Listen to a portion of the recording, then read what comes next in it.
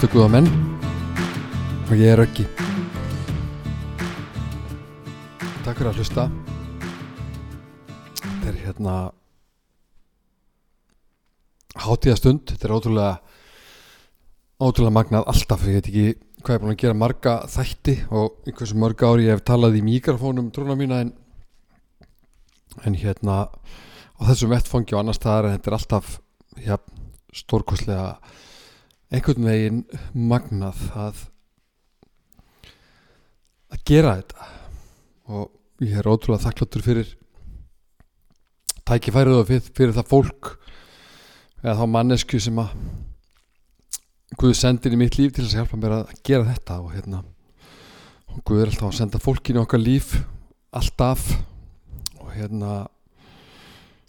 og þegar að Guð fer að fá að vera með okkur að þá sjáum við það betur og betur að Guð alltaf að senda fólkinu í okkar líf til þess að hjálpa okkur og leiða okkur með eitt og annað. Guð notar fólk og hann notar nefnilega líka þig og hann líka að senda þig inn í líf annara. Það er í annan þátt að tala um það. Ég ætla að tala um frjálsa viljan. Ég hef auðvitað talað um allt sem ég tala ekkert hérna áður en þannig það en ég ætla að tala um frjálsa viljan og við ráðum öllu og það mun enginn Guð breyta því. Hann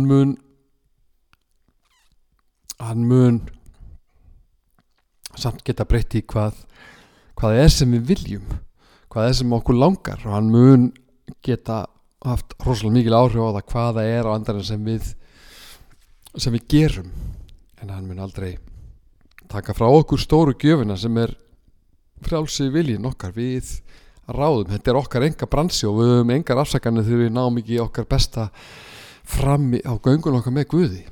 Guð klár, Guð tilbúinn og hann þarna fyrir okkur, hann þarna með okkur en við ráðum. Það bara þannig og það fegurð og það fegurðin.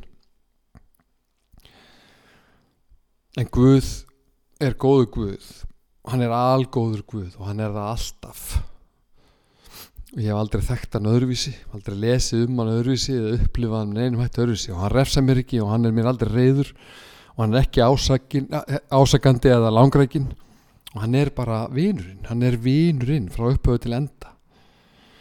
Og ég síðar að Pétursbréfi, fyrsta kafla, þá lesum við þetta og við lesum það svona í Jesú nafni. Með guðlegum mætti sínum hefur Jesús Kristur gefið okkur allt sem þarf til lífs í guðrækilegri breytni með þekkingun á honum sem hefur kallað okkur með dýrsýn og dáð. Amen. Með guðlegum mætti sínum hefur Jesús Kristur gefið okkur allt sem þarf til lífs í guðrækilegri breytni. Og þetta dýllinn.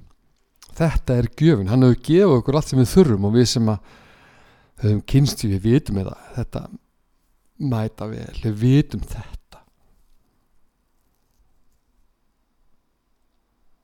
Að vera þarna með Guð, að eiga líf með Guð, að vera þannig tengdur gefur okkur ótrúlega hluti, frábært líf, satt að segja, frábært hugafæri, frábæran vilja til góðra hluta og leið getur til þess að gera það.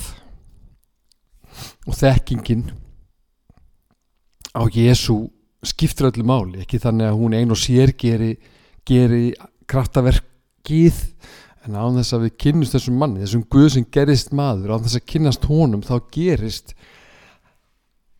trúi ég harla lítið. En þessi kynni, þau komast ekki á nema veðja dálítið á þetta. Veðja á þetta líf án þess að hafa nokkuð tíman einhverja 100% vissu fyrir þegar við tökum fyrstu ákvörðun að þetta sé þarna. Eins og með svo margt annað gott sem við veljum í lífinu, hjónaband og vinnu og alls konar hluti sem við erum að veðja á þess að hafa 100% vissu. Trúin flytur fjöll, hún hjálpar okkur að taka góðar ákvarðanir. Þetta líka stundum slæmar ákvarðanir, það engin fullkomin en en við þurfum að veðja á þetta líf, við þurfum að veðja á það. Þetta líf sem er oft svo flókið líf, ekkert síður en hið fyrra, en hér farið að vera í samniti með föður, með nýjum föður, og þú veit að tala um föður á himnum hljóti ofta hljóma stór undarlega fyrir marga. Þá er tilfinningin akkurat þannig.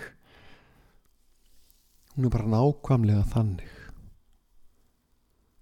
Kærleikur Guðs til okkar er kærleikur foreldris til barns. Amen. Og það flækir stöðuna heldur betur þegar við ætlum að lifa þessi óskupöll á fullorðinsaldri.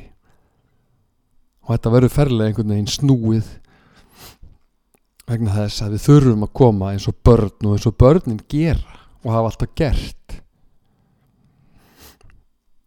Og þau spyrja minna, ef nokkuð, og fara bara beint í traustið.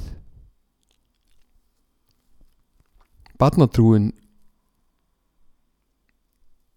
er hinn sanna rétta og kannski eina birtingaminn trúarinnar. Næstum allir sem ég hef hitt að minni trúargöngum tala um barnatrúna sína. Segja stendar bara innan gæslappa eiga hana, en ég trúi að þetta bara, þessi bara barnatrú muni á einhverjum tíðanbúndi gera gæfumun í lífi okkar, þessar fullorðnu guðsbarna. En eftir barnatrúna þá koma aðri tímar og við þurfum að velja sjálf alls konar, og þá skiptir máli hvað við höfum lært. Og þess vegna er svo mikilvægt að gefa börnunum sínum barnatrúna, gefa þeim bænirnar. Betri grunn er alltaf hægt að leggja, trúi ég og veit ég. Og þegar við förum sjálf að velja, þá skiptir máli hvað við höfum lært og hvað við höfum haft fyrir augunum og hvað við höfum fyrir augunum, og það gildir alla daga og sérstaklega þennan dag. Þetta er dagurinn. Við höfum engan annan, og þetta er dagurinn. Þessi dagur er kosningadagur. Í dag fáum við þessi réttindi að fá að velja. Við fáum að ráða. Við ráðum ekki öllu, en við ráðum miklu, og við ráðum því sem mestu skiptir. Við ráðum því hvað við viljum láta leiða okkur.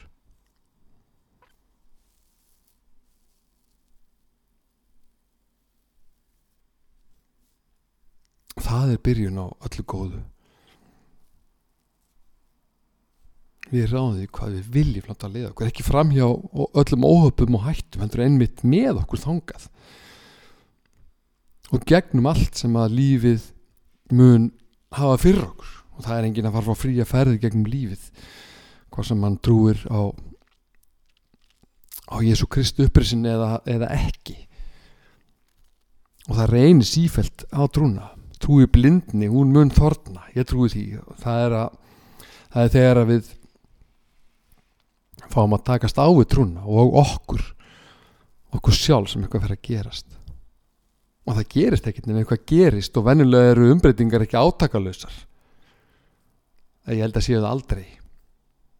Það reynir á okkur. Og við fáum að finna fyrir Guði, fyrir heilugum anda, hjálpar hann og huggar hann sem að Jesús lofaði okkur. Við fáum að finna fyrir honum alla daga ef við viljum það. Og ekki biðja Guð að koma inn í lífið þitt nema þú viljir breytingu, og stóra breytingu, af því að það er það sem mun gera. Og fallega bænin um það að biðja Guð að koma inn í líf sitt er hættuleg bæn, hættuleg í gæsalöpum, hættuleg bæn því hún mun rætast. Ef þú biður Guð að koma inn í þitt líf og þú meina það, þér langar það, þú ert forvitinn og þér langar að kynast þessu, þú ætlar að prófa þetta. Ok, ég gef þessu séns. Hvað er að versta sem getur gerst? Það getur ekkert vont gerst. Prófa þetta. Farðu með þessa bænin, hún er pínu hættuleg því að Guð mun standa við sitt. Og lífið fyllist af valkostum sem voru ekki til áður eða voru þó öðruvísi. og ég segi það algjörlega hiklaust að það hefur næstum allt breyst í mínu lífi til batnaðar. Aðstæður mínar og aðbúnaður veraldlegur miskosti hefur tekið stakkaskiptum. Þetta tengja margir við gönguna með Guði. Mjög margir sem hafa farið þessa leið finna umbreytingu, algjöra umbreytingu á þessu sviði líka. Og þó að gangan og þó ferðin sé andleg, að þá látum við þetta skipta líka máli, og það er ekkert tabú að tala um að þetta skiptir máli, að þegar við fyrir að ganga með Guði og okkur fyrir að liða betur, og þá fyrir allt að ganga betur líka veraldlega, og það skiptir bara máli, og að viðurkenna það ekki erum með til hræstni innan hús. Og ég gef Guði algjörlega dýrðina fyrir þetta. Amen. Dýr sig Guði, og ég meina það. Og þetta var og er bænasæð. Þarna var ein bænin, og það eru svo rosalega margar sem hafa ræst og eru að rætast og munu gera það áfram að meðan ég lifi með honum. Þetta er sumt enn í algjörum ólestri hjá mér þráttur að ég hafi valið Guð og velja að biðja hann um lausn og bragarbót. En mitt er ekki einhvern veginn að þekka tíman. En mitt er að treysta, og ég veit að Guð er ekkert megn og munar ekki nokkuð hlutum að hjálpa mér þar sem ég þarf hennar mest.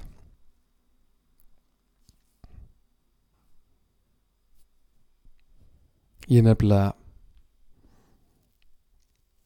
vel ekki alltaf það sem ég segi. Það sem ég segist velja. Bænin getur verið einlæg og vonin líka, en engin bæn öðlast styrk. Já, kannski engin bæn, allavega öðlast bænin meiri styrk. Engin bæn er alltaf stórt orð, en bænin öðlast styrk nema þegar við stígum sjálf fram. Jesús vinnur með okkur verkið en ekki fyrir okkur, og við erum alltaf að velja. Líka þegar við erum ekki alltaf meðvituð það, pirringur hér, illmælgi og slúður og alls konar sem að gera engum gott, allar síst okkur, og Jesús kemst ekki að þar heldur við sjálf. Við erum forstjórar í eigin lífi, en Jesús er ráðgjafinn góði, hann er ráðgjafinn óbrigðuli. Hann er með tilboðin, hann er með bestu tilboðin. Amen.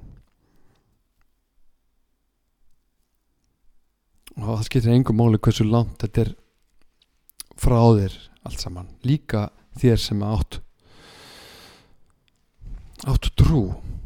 Og ef þú átt ekki nema örlitla trú, bara smá. Ef þú ert bara pínu forvitin, ef þú finnur því að hlusta á þetta, finnur því að taka eftir því að þið finnst stundum bara eins og þessir og hinnir, þessi bara er að tala um Jesús meira og Guð og eitthvað, þá er Guð, þá ertu fann að sjá Guð í kringum þig, og þá ertu byrjuð og byrjaður, og þetta er bara smá, og þú ert kannski ekkert meðvituð eða meðvitaður um þetta, og þá er þetta byrjað, og það mun duga því að Jesús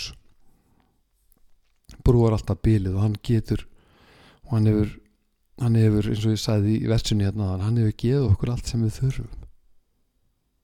Við erum tilbúin, við erum fullbúin, við erum nóg, og það sem við erum, og líka þar sem við erum ekki alveg nóg, þar er hann. Þar er Jesús allt, og þar er hann alltaf. Þar er hann viðbótin, hann er gæfumunurinn, hann er öryggi staðurinn okkar. En við sumt verður samt ekki ráðið. Ekki einu sinni Guð getur forðað því sem verður ekki forðað. En ég er alltaf að reyna að koma því í orð, í einhver þau orð sem gætu lýst í hvað ég er þakkláttur fyrir að hafa fundið Guð sem er daglega að reyna og að móta mig, móta minn vilja, minn alfrjálsa vilja til góðra verka sem munu byggja mig upp í hvert einasta skipti sem minn veiki, minn reikuli og skeikuli vilji víkur fyrir vilja Guðs. Amen. Og þú færð ekkert betra boð í dag en að veðja á Jesús, velja hann með þínum hætti, kannski bara þínu veika hætti.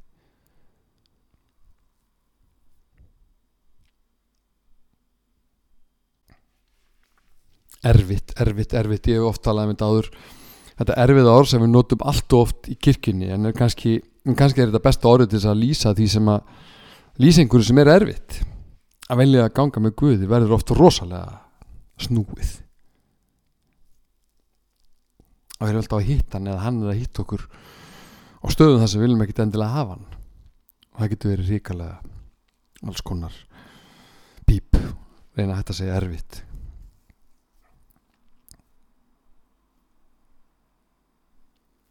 Og þá finnum okkur þessu göngu, þá finnum við okkur í alls konar svona gömlu dóti, gamla lífinu, það fer ekkert, það er einhvern veginn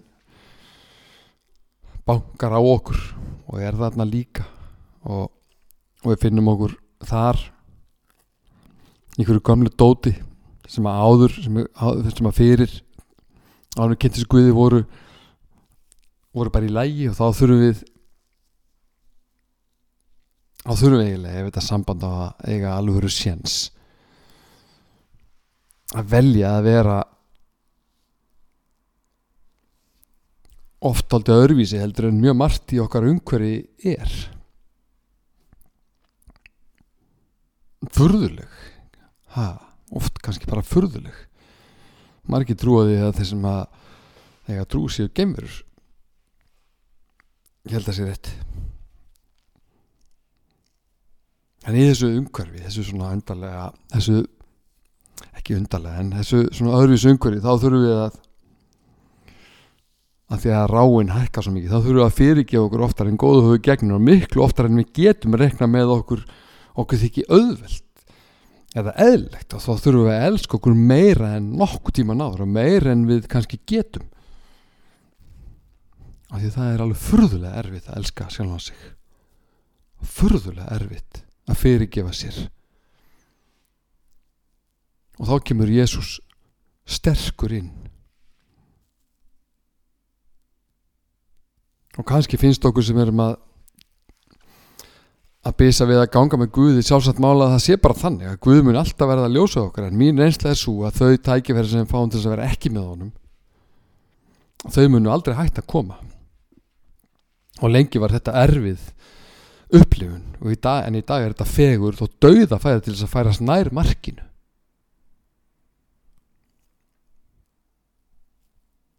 Og það er merkileg blanda að geta átt að besta sem þetta er eignast á sama tíma eða yfir í að mega berjast við margt af því versta sem við eigum í okkur. Þetta er sama ferðalagi, þetta er allt innanum og saman við. Og það er mjög merkilegt og áhugavert. Og Jesús er með okkur á báðum þessum stöðum og hefur alla tíð ýmist hitt fólk fallega þar eða svo illa að við höfum ekki geta gert meira með honum. Ótrúlega margir, sorglega margir hafa gefist upp á göngunni góðu, bara reynilega gefist upp allavega á kirkjunni og vonandi bara á kirkjunni en ekki Guði.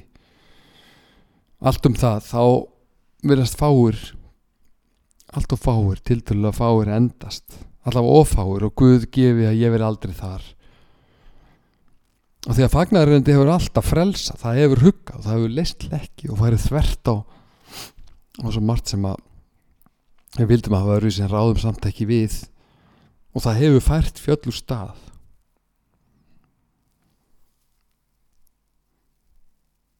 Og hver hefur ekki orðið var við frelsa fólk, allavega nýfrelsa fólk sem að getur ekki hægt að gefa honum dýr hvað sem það fær til þess tækifæri, hættir bara ekki að tala og predika þetta nýja sem það fann, það bara verður að tala, langar að gefa þetta öllum og verður fyrir vikið oft bara náðast óþolandi. Það er annað, ég hef verið það sjálfur og er kannski það sjálfur ennþá, af því það er eiginlega ekki hægt að hætta að tala um þetta. Mér langar svo ofboðslega mikið, en mér langar yfir höfuð að gefa einhverjum eitthvað. Og það væri það alveg örugglega það að þú myndir kynnast Guði.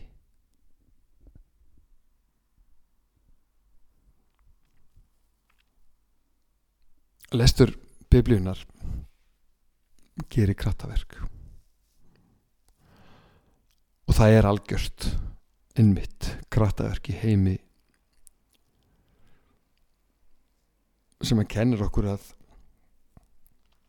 að reiða okkur á okkur sjálf og alls ekki einhverja bók og ekki Guð.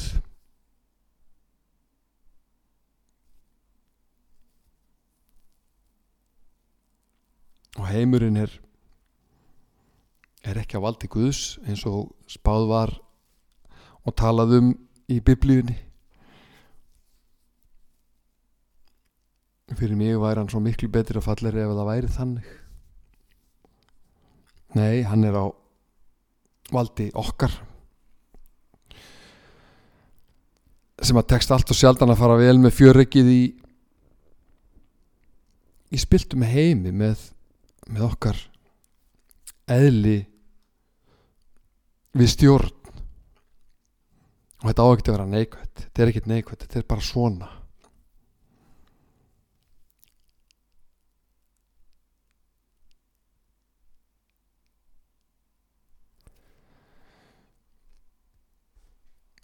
Það sem er áberandi snúið er að við munum ekkert komast upp ef við munum ekki komast undan því að ganga í gegnum alls konar árekstra við okkur sjálf og Guð. Og ég velti því fyrir mér hér og víðar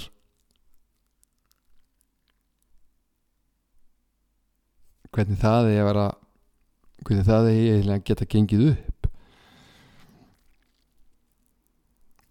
að þetta gangi kannski dálítið oft verulega brösulega en upplifa leiða árangur. Getur þetta farið saman? Og já, það fer saman og Biblían talar það. Við erum ekki fullkomin. Árangur, endurlausn og bata og framför líka þegar við erum sjálf eiginlega alveg ómöguleg. Jesús vinnur verkið í öll okkar lífi og mest þegar við líkjum lágt á hennu vonda degi. Þá fyrst skapast almennilegt rými og vinnuaðstaða fyrir Jesús þegar við sjálf þvælumst ekki fyrir orkulaus og allslaus og vitlaus. Að gera mistök getur verið erfitt og stundum óþolandi að hlusta á það að þar getum við lært mest.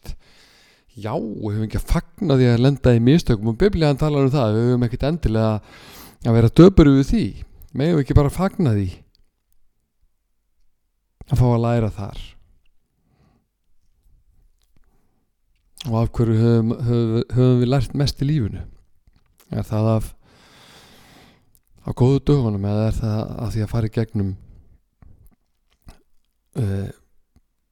ýmsa erfiða hluti og koma standandi niður?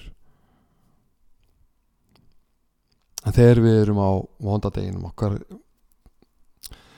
þá langar okkur helst að hverfa, verða ósýnileg og fá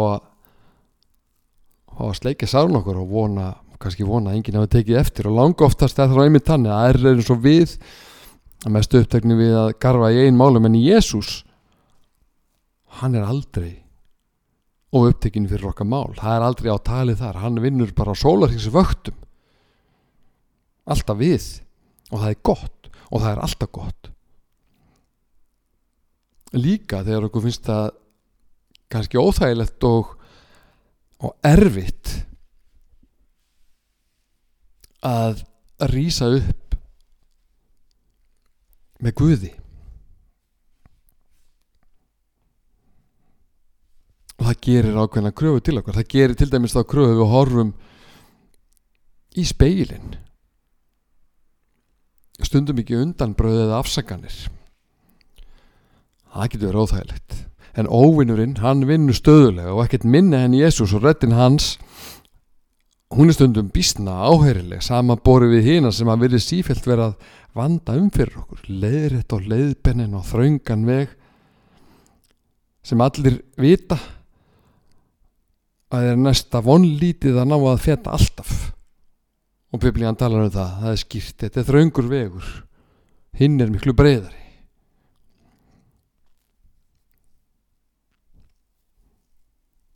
Að afneita sjálfum sér. Já, afneita sjálfum sér. Þetta er eitt boðið, þetta er eitt af því sem við megum gera. Ég segi aldrei eigum gera, því að fyrir mér er þetta forréttindi, við megum gera þetta. Og láta margt af því sem við höfum gert. Haldið og hugsa lönd og leið, henda því fyrir nýtt og oft rosalega kræfandi prógram sem virðist gera þessa sífelldu kröfu til okkar hitt og þetta sem við ráðum ekkert alltaf við og allt og sjaldan. En Jesús er ekki hækja, hann er lífsmynstur, Jesús er lífið sjálft og kannski finnst þér þetta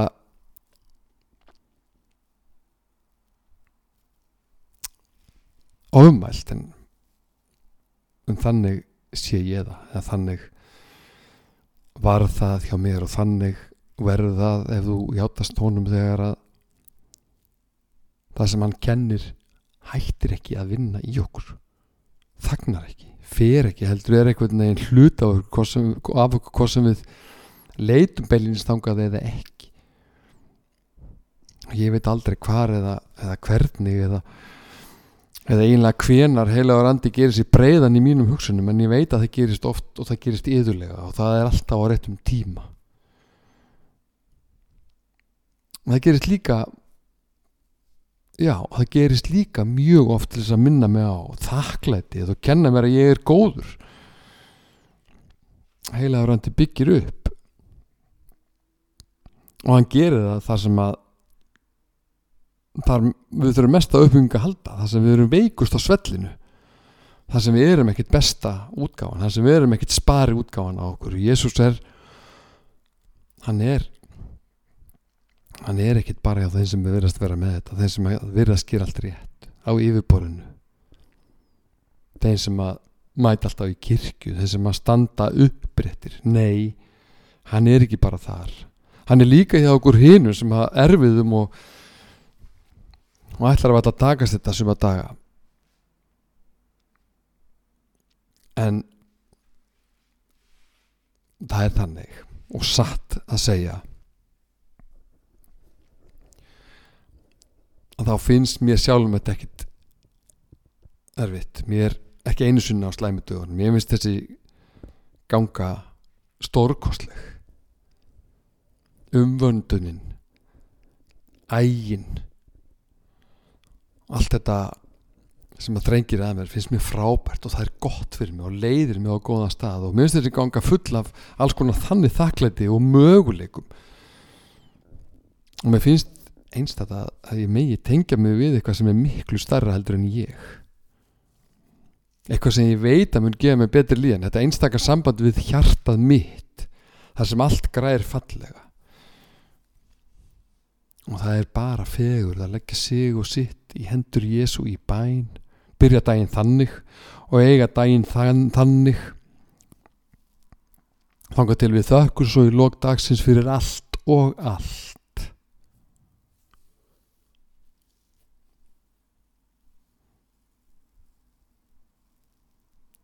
Og ekkert af þessu er erfitt, en það er erfitt að læra það til fulls og alls að við erum elskuð og við erum elskandi sjálf, við erum fyrirgefandi og við erum góð og við erum miskunnsum og við erum gjafmild og við erum huggandi og við viljum öllum vel, auðvitað. Við erum þannig sköpuð, við erum þannig innréttuð af hönnuði lífsins og þar er best að lifa í Jesú nafni. Amen. Eða ætti ég kannski segja að þangað er best að stefna. Best að vera alltaf að leita þangað, sama hvaðan við leitum, sama hvaðan við erum að koma. Við erum alltaf auðfús og gestir. Við erum heiðusgesturinn alltaf hjá Guði. Við erum ástæðan fyrir hátíðahöldunum. Og það skiptir engu máli hvaðan við komum leitandi að þessum þessum eiginleikum okkar sem eru staðalbúnaðar en það skiptir öllu máli að við séum að koma, séum þarna, séum leitandi gegnum allt þetta sem að vill blokkera og vill tefja eða byrgja okkur þá sýn, þá dásamlegu sýn, þá frábæru sýn að við erum góð og við erum frábær. Og fagnaðarerindi, það gefst ekkert upp á að kenna þetta. Og ég sjálfur ætla ekki að gefast upp á því að læra þetta. Og það verður stundum bíp en alltaf æði. Og þá þetta, og ég hlakka til þess að tala um þetta. Og það er pláss fyrir alla í kirkjunni. En mjög margar sögur þeirra sem hafa fallið frá trú segja sögur fólk sem hefur upplifað kirkjuna með ýmsum hætti, mest og oft dæmandi, og það finnst mér ekki bara áhugavert, heldur bara hreinlega dapurlegt. Kirkja er nefnilega eins dásamlegar stofnanir og dásamlegt samfélag og kirkjan þá er kirkja ekki trú. Kirkja er samkomustaður þeirra sem að leita hans og hafa fundið hann, og það fólk er alltaf mjög persónlegu ferðalagi. Og ég hef aldrei skilið það, og ég hef hvergi lesið það í biblíunni minni og þinni. Ég bara get ekki séð það með góðu móti að einum sé fært að dæma annan í kirkjunni, og yfirleitt náttúrulega aldrei og alveg örugglega ekki í kirkjunni. En það er vissulega þannig að bókstaflega alltaf þannig að eitt eða annað í fagnaðarerindinu passar ekki og passar hérna í gæsalöp ekki inn í okkar aðstæður og okkar hugsunarhátt, og það er viðbúið og það er eðlilegt, og það þýðir ekkert og alls ekki að við getum ekki átt áframhaldandi líf með Guði. En kannski verður lífið með öðrum trúuðum flóknara og mögulega kirkjunni, en ég lærði það fljótlega og ekki á auðveldan hátt. Að láta ekki árekstra við fólk í kirkjunni trufla samband mitt við Guð.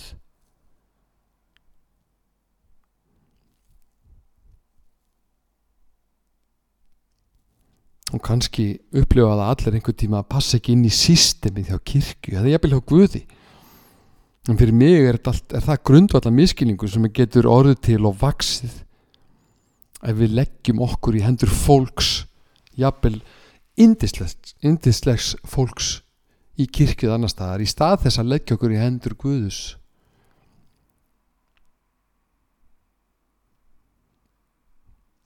Og kannski er ekkit auðvelt fyrir mig að segja þetta eða þig að heyra þetta. En fagnaðarerindi rífur í okkur þar sem það á erindi, ekki vegna þess að erindi sé til þess að valda okkur vandræðum og enn síður vegna þess að við séum ómöguleg, heldur vegna þess að við lærum þar og við lærum af reynslunni. Sem er sú að Guð er góður og þau bara góða hluti fyrir okkur. Og þau sem hafa kynnst heilugum anda hafa fengið að finna hvernig leiðsögn Guðs leiðir okkur augljóslega og áþreifanlega og áberandi frá ýmsu sem er ekki nógu hagstætt fyrir okkur til annara og betri hluta. En þessi leiðsögn, þetta ferðalag, þessi umbreyting er býsna oft hanneskjuleg dálítið, krefjandi. Og þá reynir meira á okkur sjálf heldur en erindið. Stundum heyri ég það að kirkjan, oft bara held ég, heyri ég það að kirkjan þurfa að aðlaga sig að nútímanum, hún þurfa að uppfæra sig. Mér finnst það áhugavert. Og ég skil í sjálfu sér hvað er átt við, en ég skil ekki alltaf hvers vegna. Og þá hvernig það ætti að eiga sér stað. Hvað er það í boðun Jesú sem að passar ekki inn í nútíman? Jesús er hipp og cool, Jesús er relevant. Hann er búin að vera það í 2000 og eitthvað ár. Við höfum ekkert breyst. Eðlið í okkur hefur ekkert breyst. Vandamálin eru nákvæmlega þau sömu. Biblían hefði getað verið skrifuð í fyrradag. Mjög margt auðvitað eitt og annað ekki þannig, en kjarnin, grunnurinn. Og hvað er það í þessari boðun sem passar ekki inn í nútíma? Er það boðun að vera fyrirgefandi, að elska óvininn, að dæma ekki, alls ekki, að koma til þess að lækna? Já, ég og þú, til þess að lækna. Við erum hendur og fætur Guðs á jörðin, hann notar fólk. Er það til vandræða? Er játning og staðfesting hans á því að við erum öll góð, er það vesen?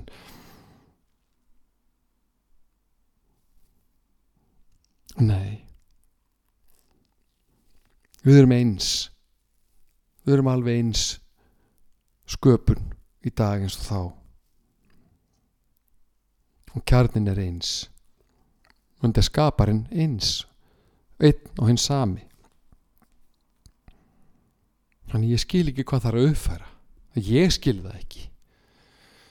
En það eru margir ósammála mér í því og það er bara allt í góðu.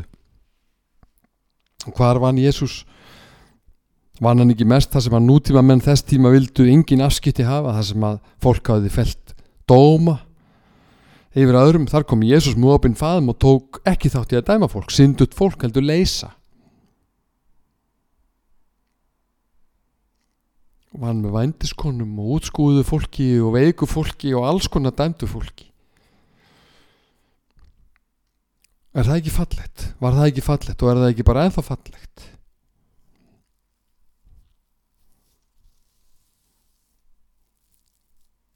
Undanfarið hefur umræðan kirkjuna og kynlífi verið að opnast og það er vel. Ég er einhver lit undir áhrifum þeirri umræðu þegar ég er að tala um þetta. Og kannski vantar aðeins inn í þá umræðu hvað Jesús myndi gera ef hann þyrfti að standa andspænis fólki sem hefur erfiðleikum með að standa sig þarna. Þá er ég að tala um í þessu kirkjulega samfélagi. Og mér er til efs að Jesús hefði útskúfað nokkurn syndara aldrei, enda kom hann fyrir þannig fólk, mig og þig sem eigum enga möguleika til þess að vera fullkomlega og alltaf með fagnaðarendi fyrir framan augu okkar og anda. Það er bara ekki þannig. Og hvergi leyfi ég mér að segja verður þetta erfiðara heldur en í kringum kynlífið og fyrir því hljóta að vera góðar ástæður. Boðurinn að spara sig fram að hjónabandi er fyrir flesta algjörlega vonlaus barátta, en það er samt ekki nokkur ástæða til þess að láta þá staðrend kenna okkur að Jesús elski okkur minna fyrir vikið.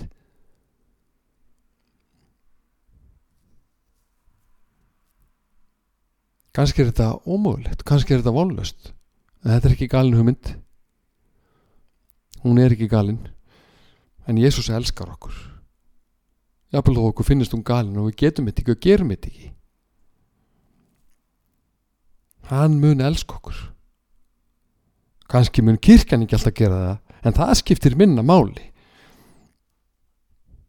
Og ég þekki það mjög vel að finna mig á kafi synd eða synduðum hugsunum og þessi þröskuldur, hann var mjög lítill og lágur þegar ég fann Guð. Og hvernig á ég að geta verið allt sem Jesús kenni mér að ég geti verið? Ég veit það ekki. Ég veit það alls ekki, en ég trúi því algjörlega stöðugt og án afláts að ekkert sem ég geri muni hafa þau áhrif að Jesús og hans góðu tillögur eigi ekki erindi við mig áfram. Ef ég missi mig upp í þannig breytni í kynlífi sem að rímar ekki við fagnarendi, þá einfaldlega gerist það.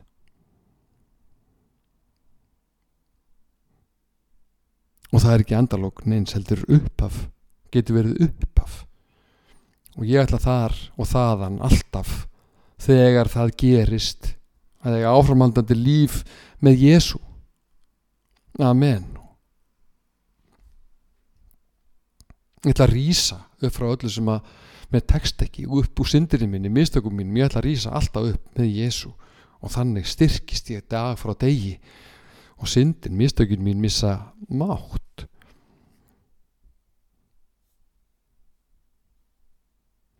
Og ég trúi því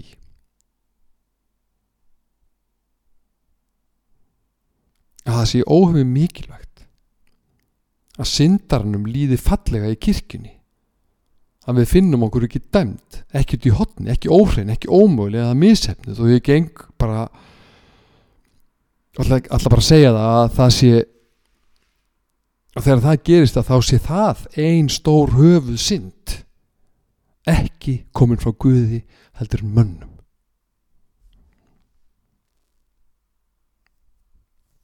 Og kannski langar einhvern ekkert, kannski það bara þannig hjá okkur trúuðum sem að lifum, eða ef við lifum í kynferðislegri synd, kannski langar okkur samt mjög mikið að eiga samband við Jesús í gegnum kirkjustarf. Þetta gæti verið fólk sem öðru fólk í kirkjunni þykir alveg sérlega óandlegt og fjarlægt Guði vegna syndar sem bara vill einhvern veginn ekki fara auðveldlega. Og hvað myndi Jesús gera þar? Hvað myndi hann gera? Myndi hann dæma okkur? Hann er ekki þar.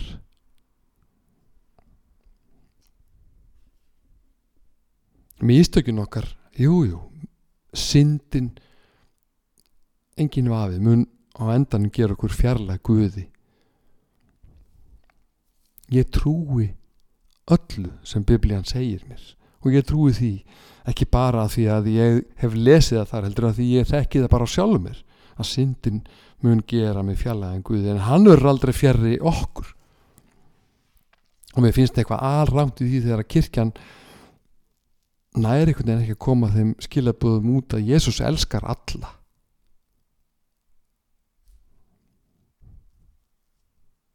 Að það er ekki bara pláss fyrir allt og alla í kirkjunni, heldur það beinlínis vegferðin.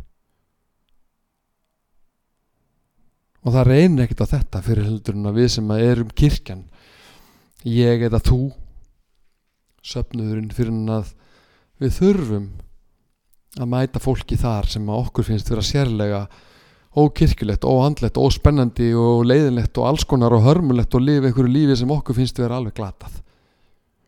Hvað myndi Jesús gera þar? Mér finnst það mikilvægt og þetta hreyfir við mér vegna þess að ég er bara að glíma við þetta sjálfur alla daga, og kannski erum við öll að því. Jesús afneitar nefnilega ekki syndarnum, en eru við að kenna hvort öðru að syndin er ekki heim í kirkjunni? Erum við kannski að því? Hvar stendur það skrifað að Jesús segi ekki erindi við fólk sem ekki getur, jafnvel í veigamiklum atriðum áttu við hann stöðuga samleið? Jesús kom fyrir það fólk, hann kom fyrir alla menn og allar konur.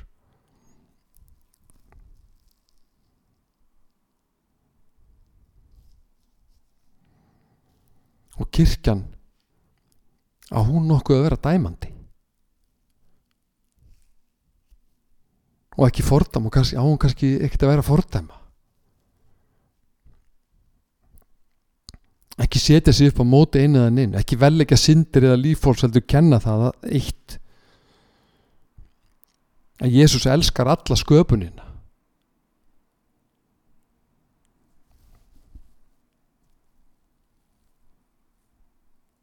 Og kannski á kirkjan ekki að reyna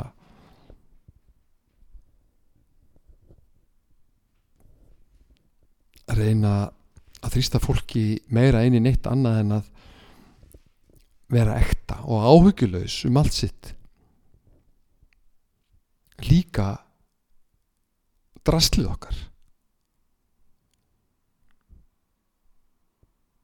Ættum ekki að kenna okkur að okkur er óhætt hjá Guði og Jesús og heilugum anda, og okkur er óhætt í kirkjunni, okkur öllum, jafnvel þó við pössum ekki inn í fagnaðarerindi, jafnvel þó við pössum ekki inn í hvort annað, jafnvel þó við pössum ekki inn í stofnaðnar. Þetta pössum er alltaf gæsalappir, það passa allir inn í fagnaðarerindi, það passa allir inn í elsku og kærleika Jesú. Ég trúi þessu. Og ætti hún ekki alveg örugglega að kenna okkur að Jesús spyr ekkert kynhneigð eða kynhegðun. Auðvitað eigum við að vanda okkur. Og ég vil að Biblían, ég vil að kirkjan mín, ég vil að fagnaðarendi hjálpi mér þar sem ég er veikur, og ef það er kringum kynlíf þá vil ég að Jesús hjálpi mér mest þar, ef það er kringum eitthvað annað þá mest þar.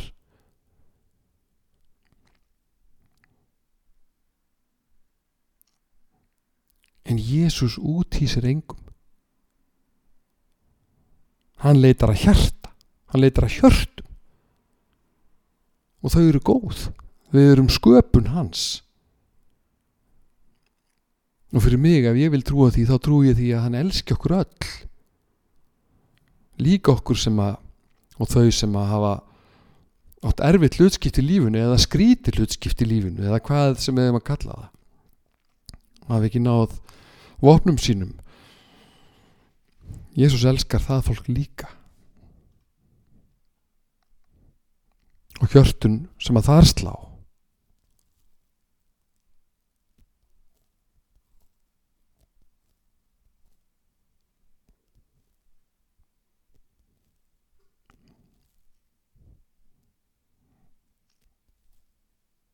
Hann leggur vissulega ýmislegt til sem er okkur jafn framandi og samtíma fólki hans. Alls konar hluti sem er langt fyrir utan það sem að verið skynsamlegt, skemmtilegt eða mögulegt. Hann veit, og hann vissi að þannig er baráttan, og hún er misjöfn, og hún er mjög persónleg, og hann hlýtur að vita að mjög oft erum við hálfvolk, með kápuna á báðum öxlum, með ýmislegt sem er hreinlega samþykjum ekki eða skiljum ekkert í Biblíunni. Hann veit það. Og kom Jesús ekki akkurat fyrir þannig fólk? Kom hann ekki fyrir okkur öll? Í mínum huga og í mínu hjarta og í mínum anda kom hann akkurat og einmitt fyrir þannig fólk. Vopnaður boðarinn og æðsta að elska og fyrirgefa og mæta okkur bersyndugum þar sem við erum, og trú sem byggir á þannig boðun rúmar allt og alla, hvort sem að kirkjan gerir það eður ei. Þannig hljómaði þetta allt saman, og þetta var það sem að ég vildi segja, og mér líður eins og alltaf fallega, mér líður vel, og ég er þakklátur fyrir þig sem þetta hlusta, og ég er þakklátur fyrir þetta líf, að fá að eiga þetta margbrotna, furðulega líf, þetta samlífi mitt með Guði, sem tekur mig á alveg ótrúlegustu staði.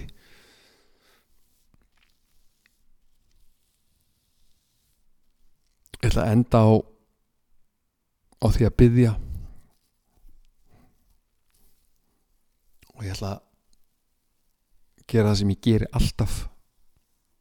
Ég ætla að hvetja þig til þess að biðja, ég ætla að hvetja þig til þess að vera biðjandi. Ef það er barnatrúðin sem þú átt, þá er það besta trú í heimi, þá er það risastór trú, og þá er bænin þín þar stórkostleg bæn sem að mun gera gæfumuninn í þínu lífi, sem mun opna hjartað þitt fyrir Guði, sem mun opna inn á bestu staðina í þínu hjarta. Þannig ég hveti til þess að eiga bænalíf. Það getur verið einhvern veginn án orða, það getur verið í kyrrð, það getur verið, það er samfélag, það er tími með frelsaranum. Það er faðirvorið, það eru blessunarbænir til barnan okkar. Það er þannig, það er þarna. Þarna er trúin. Og þarna er þú og þarna er Guð. Amen. Takk Drottinn.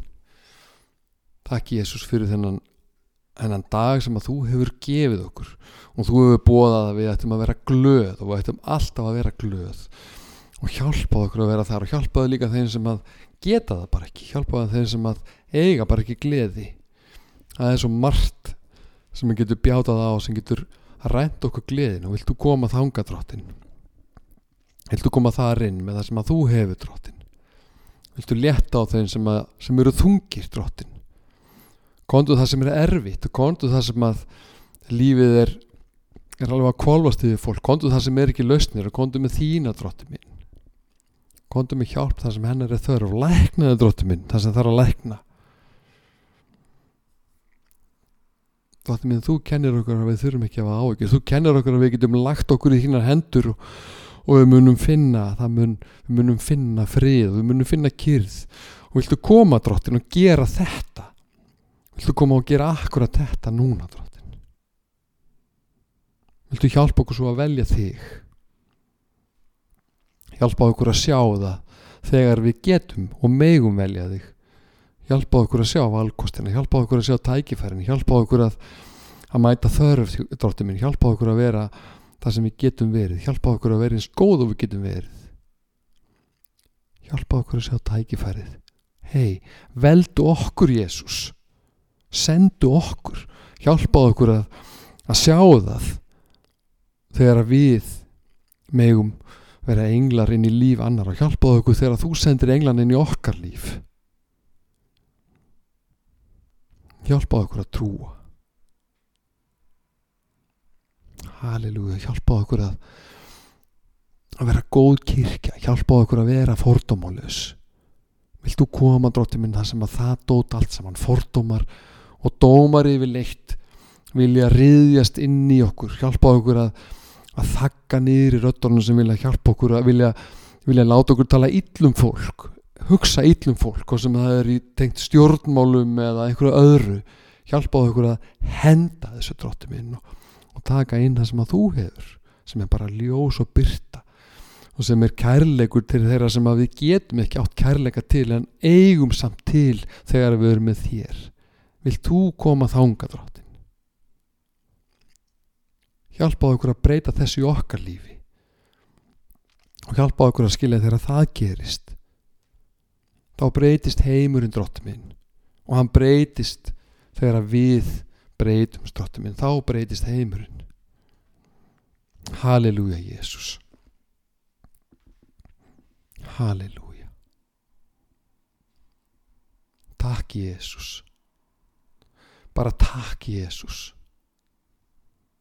Og takk fyrir bæn og viltu gefa þeim sem er að hlusta á þetta, á þessa bæn, styrk og djörfung og vilja og getu til þess að eiga bænalíf með þér. Halleluja. Mættu okkur Drottinn minn, hverju og einu. Gerðu það núna Drottinn. Halleluja. Halleluja. Heilagur Jesús. Takk fyrir þessa stund. Takk fyrir fegurðina Drottinn minn. Takk fyrir kyrrðina. Halleluja. Heilagur Jesús. Heilagur Jesús. Amen. Amen.